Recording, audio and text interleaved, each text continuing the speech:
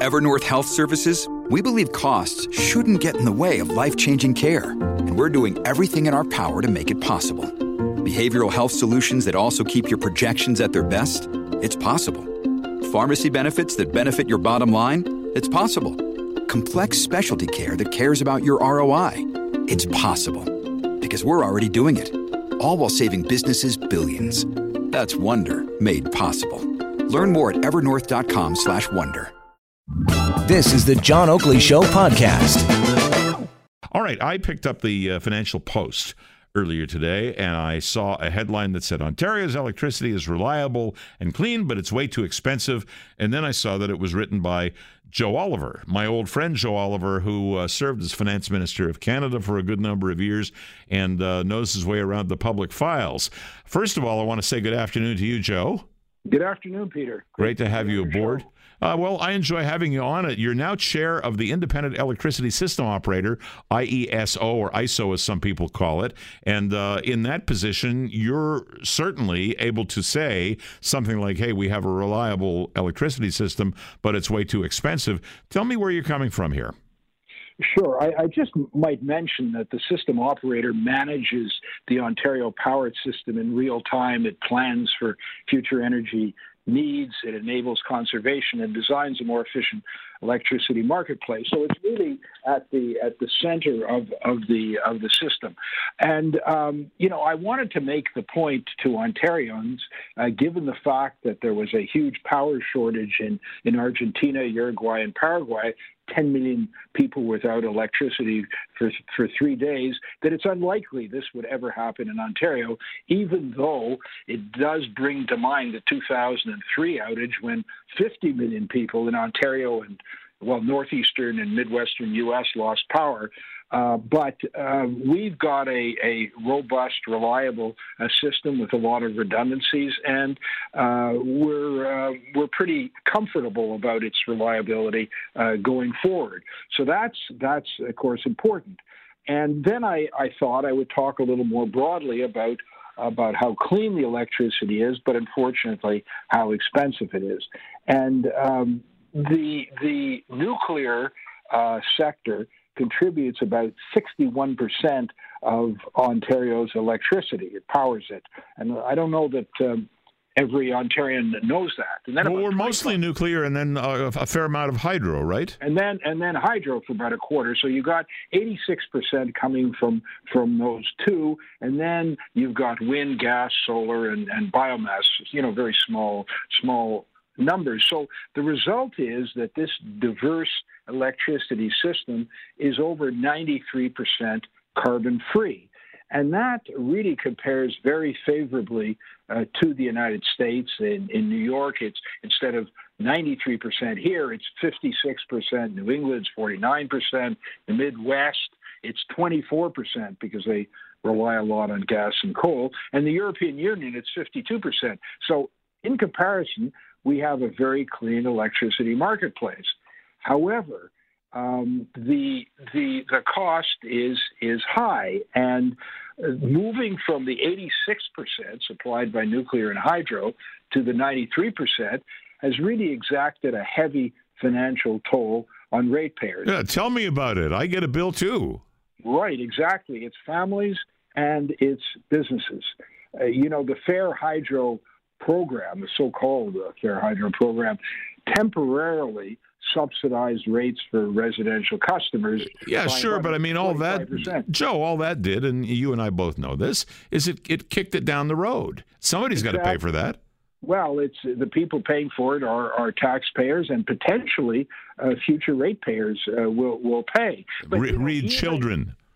Exactly. But even with that 25% reduction, affordability is still a problem for a lot of families of lesser means. And you hear these these terrible stories about people having to choose between heat and food. I mean, this is a first world country. Okay, so I've got to stop you there, and I've got to ask you this. You're the chair of IESO.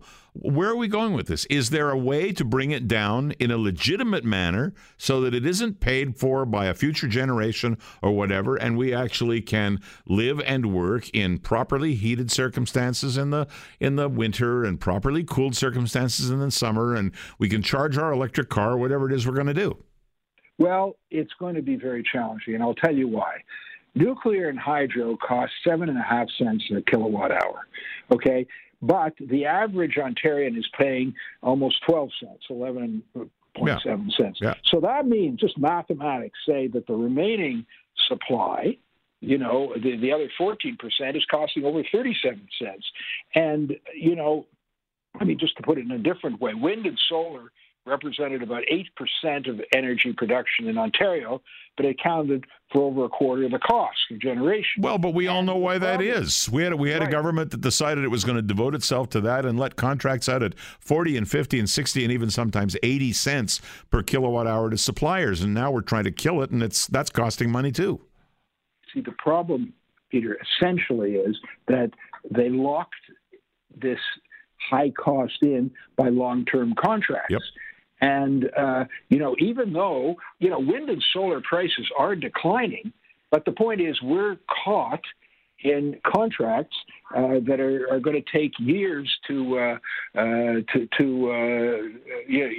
they're going to be able to be terminated. Well, most of them were 25-year contracts, and we're like 7 years in. Exactly. So this is a problem that we can't do anything about. I mean, the legislature could, I suppose, but that would create other difficulties because companies might be reluctant to come to Ontario if contracts can be ripped up, even if they're draconian contracts, which some of them clearly are. Well, it sounds to me like you've got your work cut out for you, and that right now, although you're exploring answers, you haven't got any magic solutions. I don't think they're magic solutions, but there are things that we're looking at, things we can do in terms of conservation. We have a market renewal program that we're talking about, and we're going to go ahead with. Our overarching objective is obviously to make Ontario's clean electricity market more affordable for families and more competitive for businesses. And we have to do that without compromising reliability. So we've got a number of ideas that we're working on.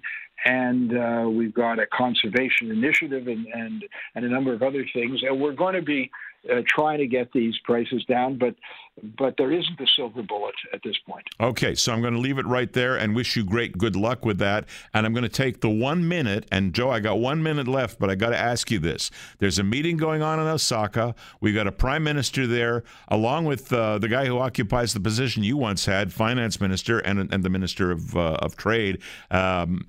What happens with the standoff between ourselves and China? Is there any way to make this happen short of releasing Meng Wanzhou? Well, it's going to be very difficult. Look, there are three ways out. The court, the BC Supreme Court, can reject the U.S. extradition request because it's been politicized. The U.S. president has talked about how a trade deal might change his mind on the extradition.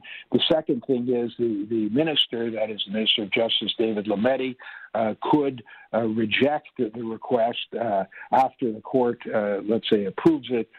But the problem there is it will look like political interference, like in the SNC-Lavalin case, and we operate under the rule of law. So that's a problem, and we've got a relationship with the United States to worry about. And then, of course, the third point is the U.S. government could withdraw the request, presumably as a result of a trade deal with China.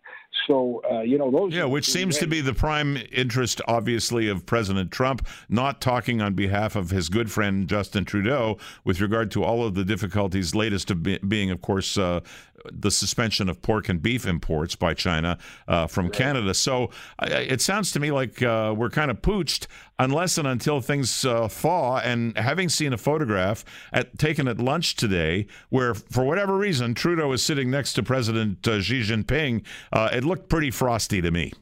Yeah, I mean, look, we've got Michael Kovrig and Michael Spavor in prison in subject to actually psychological torture. We've got 2 Canadians on death row. We've got limits on canola and soybean, and then we've got our ships being buzzed by a Chinese aircraft. This has gotten we're playing, Joe. Ugly. We're playing in the big leagues, and we're a small player. That's the way it is. I got to cut it off there because I'm out of time. But I always appreciate talking to you. Thanks for coming on. Thanks for having me. All right. That's Joe Oliver. Joe Oliver, you know him as finance minister in the Harper cabinet. These days, chair of the IESO, the Independent Electricity System Operator. Thanks for listening to the John Oakley Show podcast. Be sure to rate, review, and subscribe for free at Apple Podcasts, Google Podcasts, and anywhere else you get your on-demand audio.